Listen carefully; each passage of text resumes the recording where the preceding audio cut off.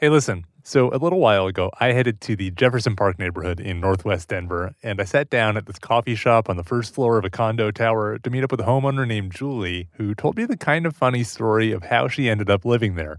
I came to walk one day around the park and saw this building, and there was a sign that said affordable units available.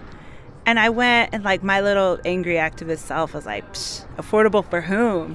As it turns out, they meant affordable to her. They really did. 6 out of the 60 condos were designated for lower price levels, and so Julie decided that she was going to make it work. I sold my car to help make my down payment. I applied for the down payment assistance program. I cobbled it together through the skin of my teeth and closed on this place at the beginning of July 2008. And it was right as the crisis started unfolding. Now, today, more than a decade later, housing costs in Northwest Denver have essentially tripled, quadrupled, quintupled. It's a similar story in cities and towns across Colorado and, frankly, the whole country.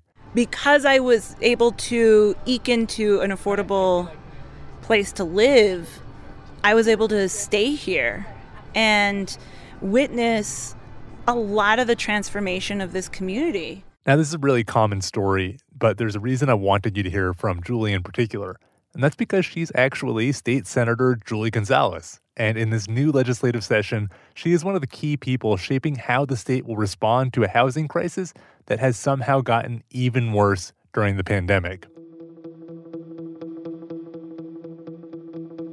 This is Purplish from CPR News, a podcast about Colorado politics and policy. I'm Megan Verlee, filling in for Benta Birkeland on this episode. And I'm Andy Kenny. I've been looking into a monumental effort to make it possible for more people to afford housing in Colorado, what it might accomplish, where it could fall short, and the big questions it raises about the future of the state. Now, Andy, this is one of the things that Republicans and Democrats at the State House have said they want to focus on this session. Yeah. We heard it a lot in the opening day speeches. We've heard them talk about it really since the legislature adjourned last session. Mm-hmm. Why is this top of mind right now? Let's pretend that we don't have to live in Colorado and aren't intimately feeling it ourselves. Yeah, let's pretend. Well, let me set the stage with the housing market itself. I think everyone knows that we've been in an increasing housing crunch pretty much since Julie bought that condo in 2008, or since we started to recover from the Great Recession, rather. Now, that may be a surprise to some people, but there was kind of a glimmer of hope or a glimmer of something back around 2019 when rent increases and housing prices finally started slowing down and flattening out. But that was a hot minute. Yeah, it was a hot minute because the pandemic came and things just exploded. You can almost draw it exactly to March of 2020 when everything really began to deviate very heavily from the norm. So that's Matt Loprino, a spokesperson for the Colorado Association of Realtors. The housing market, he explained, is now seeing 20% price gains, and that's just on top of the mammoth increases that we already had coming out of the Great Recession. And at this point, homes in Denver, for example, are selling in 5 days typically.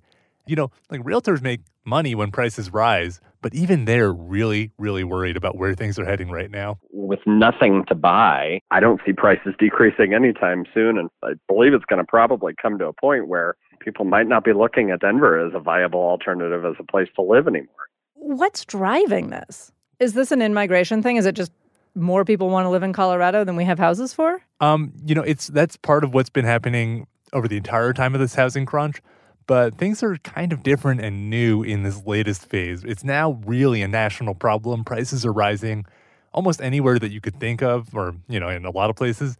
You're seeing a ton of new factors like continued low interest rates, government economic support through the pandemic, people moving around because of remote work, the pandemic's interruption to housing construction, all just pouring fuel on this fire that's really been burning, again, for a decade at this point. And why aren't there enough houses? I mean, have we been building places for people? Well, we had a big drop in housing production coming out of the recession, actually.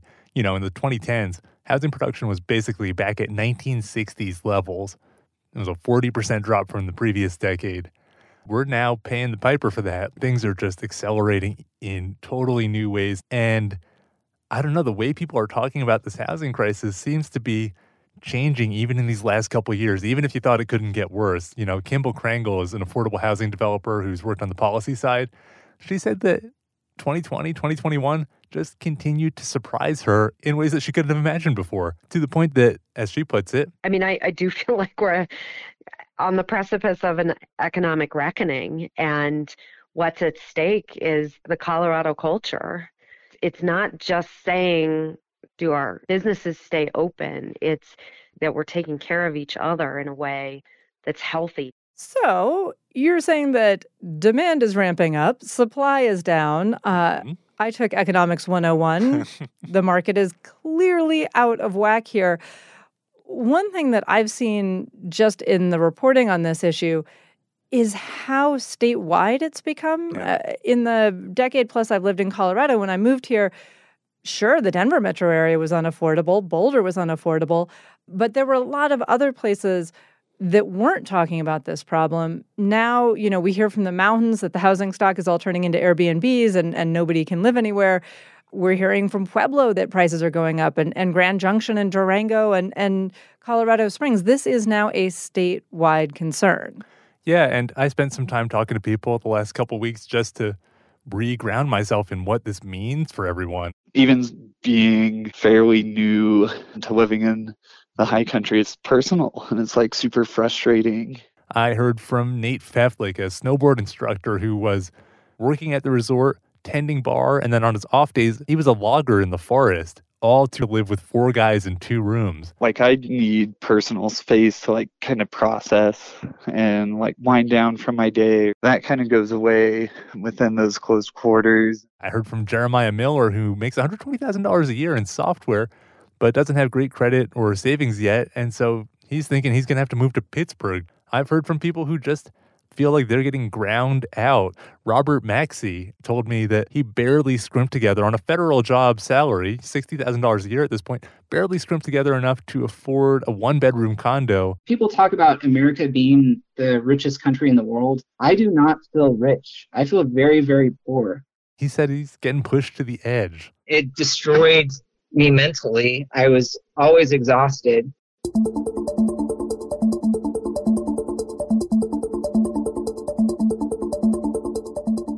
Okay, so I think most of us living in Colorado have some personal story about our connection to this troubled housing market. As we just heard from Julie, lawmakers are living it. So what are they going to do about it? What's going to be really interesting about the next few months is that this time of really sharp crisis is actually coinciding with the time of lots of new resources. The federal government has made billions of dollars in COVID relief funds available to the state. Lawmakers say they're going to spend quite a big chunk of that on affordable housing, on making housing more accessible. And for context here, this is federal COVID relief money that Congress approved to help the states recover from the pandemic. And so Colorado policymakers have said, well, the thing that really helps us recover is helping people have housing. Mm-hmm. Yeah, and let me give you just a sense of what that could mean. So like a recent typical year for Colorado, 2018. State might have put $25 million from state revenues into affordable housing, maybe add on another $10 or $20 million from federal sources, like $45 million total for the statewide response. And what are they talking about this year? So this year, they've got $400 million of the federal money earmarked for housing purposes. And that's on top of some already substantial new sources that state lawmakers have created in the last couple of years. What is it going to actually go to? Like, get concrete for me, too. Forgive that pun. Yeah. People are going to be looking for concrete because the lion's share of this is going to be going into supporting the development of affordable housing, designated affordable housing. So units like the one Julie Gonzalez bought. Yeah, exactly. It'll be going out as loans, low-interest loans and grants to support developers and nonprofits and governments that want to build that kind of stuff, that kind of designated unit. Well, we live in a state with 7 million people. So how many units does $400 million actually build? Does it make a difference? Yeah, I've been asking that question, not just how many units it's going to build, like what will it do to rent for me? Will it decrease my rent? What does it mean to transform the housing economy? And I got a lot of my favorite and least favorite answer, which is good question. That usually means the people trying to answer your question don't know and need a moment to think. Correct. Representative Dylan Roberts, who was on that task force to spend the housing money and represents the high country where they've got a pronounced housing crisis, said, "That question you just posed is a fundamental question that we tackled and wrestled with." And the truth is, there's no clear answer to that. Kathy Alderman with the Colorado Coalition for the Homeless said, "It's so hard." And we've had a lot of discussions about, can we identify a number of actual units to be built? And the answer is no. So, long story short, I didn't get a lot of specifics about what it could do, which fair, legislature hasn't even approved these plans yet. But we do know how they'll probably spend it, like the big pots. We want to use this money to invest in things that are happening already on the ground in our communities. Whether that is in some mechanisms creating revolving loan funds where that money can be used to provide the gap financing so that the project can actually get built and then be recycled and be reused again. Here's a good example. The Yampa Valley Housing Authority near Steamboat Springs recently acquired 500 acres of land that it got through an anonymous financial donation. That's amazing. That's a huge chunk of land. Yeah. But it's really expensive to develop on that scale. You have to build infrastructure, the buildings themselves, which is not easy in this economy. So what Dylan Roberts said is that this federal money could hopefully drop in there and get that construction moving way, way sooner than you would see otherwise. And in that case, 500 acres could be transformational for Steamboat Springs. Long term, does this move the Colorado housing market? Does it make it affordable for everyone? Great question, as many sources have told me this week. I think that what we can say is that on the one hand, we know it's going to build a lot of units that will most likely improve people's lives, let them live closer to work, let them have more space, improve their children's lives. But when I asked Peter Lafari... My name is Peter Lafari. I serve as Executive Director for Maker Housing Partners. We're the housing authority for Adams County. What he expected for the market as a whole, would this really be transformational? He said... Yeah, status quo, man. Status quo, unfortunately.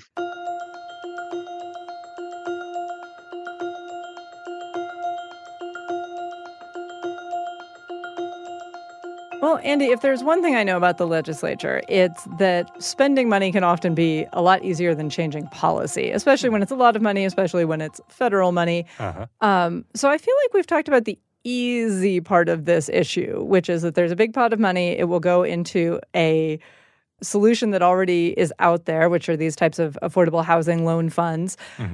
So let's make it harder. Are lawmakers actually looking at policy changes that they think could make it more affordable for people on average or below average incomes to buy a home or rent a home?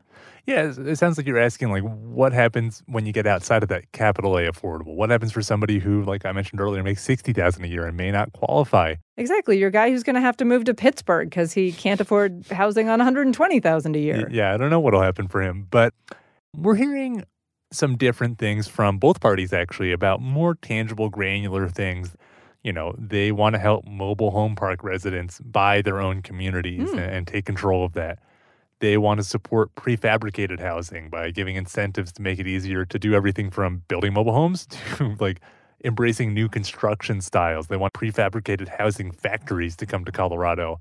The Republicans are talking about encouraging seniors to rent out their homes or giving tax credits that would allow people to write off their rent. So different ways of nibbling around the edges and trying to make life a little bit easier for your market rate renter or buyer. Okay, but to go back to what we talked about at the beginning in this episode, it seems like the fundamental problem is supply and demand. We're a desirable state to live in. A lot of people are moving here from wealthier markets where they can sell homes for more and buy the homes that are out of the reach of a lot of people living in Colorado. Are they doing anything beyond the modular housing and the prefab housing to try and, course correct the market? That's what some people want to see them do. Peter Lafari, who we heard from a little bit earlier, said that the housing market's fundamentally broken, and people like him, who you might classify as yes in my backyarders or supply siders, they really want to see the state government intervene in ways that make it way easier to build housing of all types. Housing production in the 2010s was down 40%, so there is a supply and demand element here. The problem is that some of the people who have the most influence over the supply, they ain't working in the legislature. It would say more? They work at City Hall. Oh, yeah. City lawmakers are in charge of stuff like land use. How many units can you build on a piece of property? Building codes. And that's kind of a new and forbidden frontier that we've only seen state lawmakers in Colorado start to tiptoe into. So I know, like in California, the state has gotten pretty aggressive about trying to force local governments to allow density, to do away with these single-family homes that don't house as many people as a condo building, say.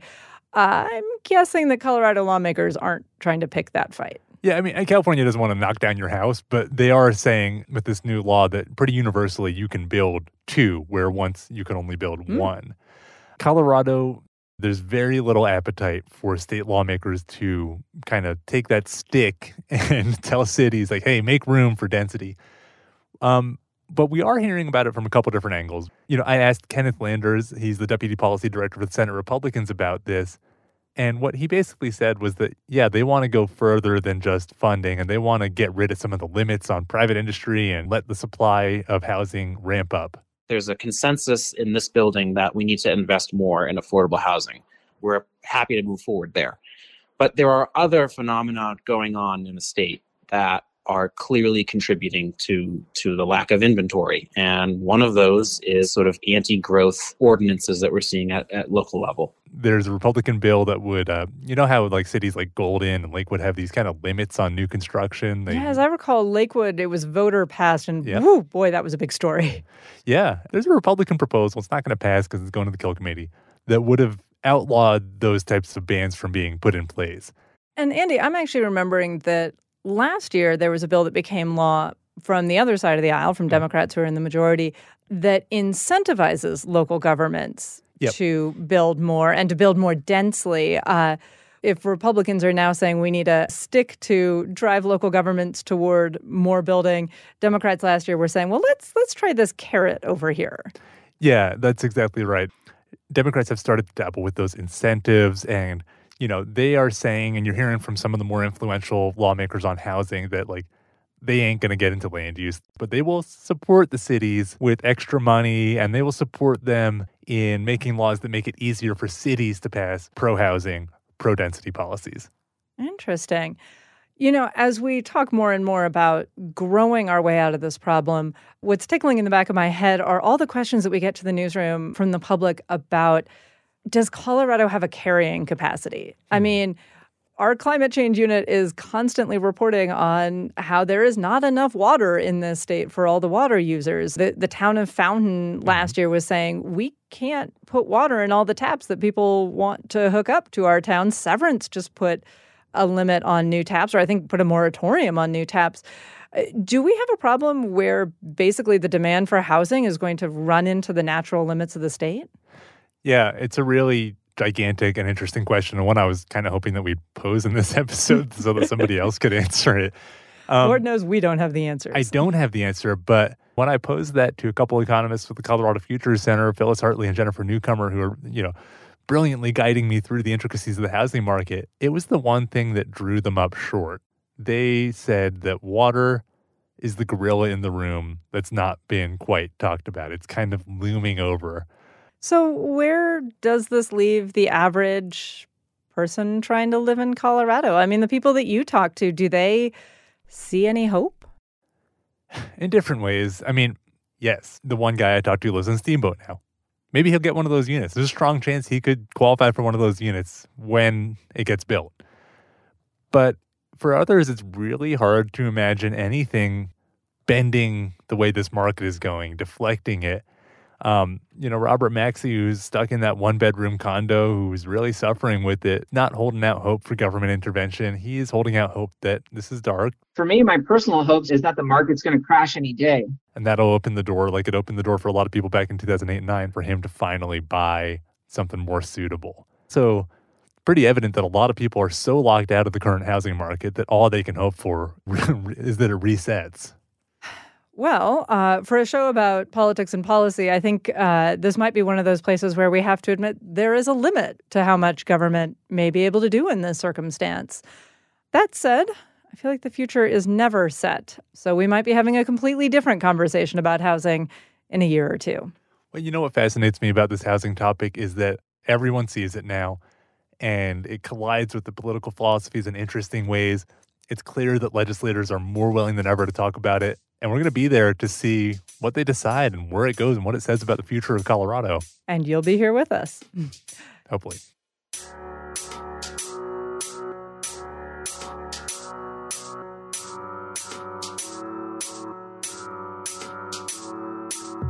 That's it for this week's episode. We'll be back in your feeds in 2 weeks. Purplish is a production of member-supported Colorado Public Radio. Learn more about becoming a member and join today at CPR.org. I'm Megan Verlee. And I'm Andrew Kenny. This is Purplish from CPR News.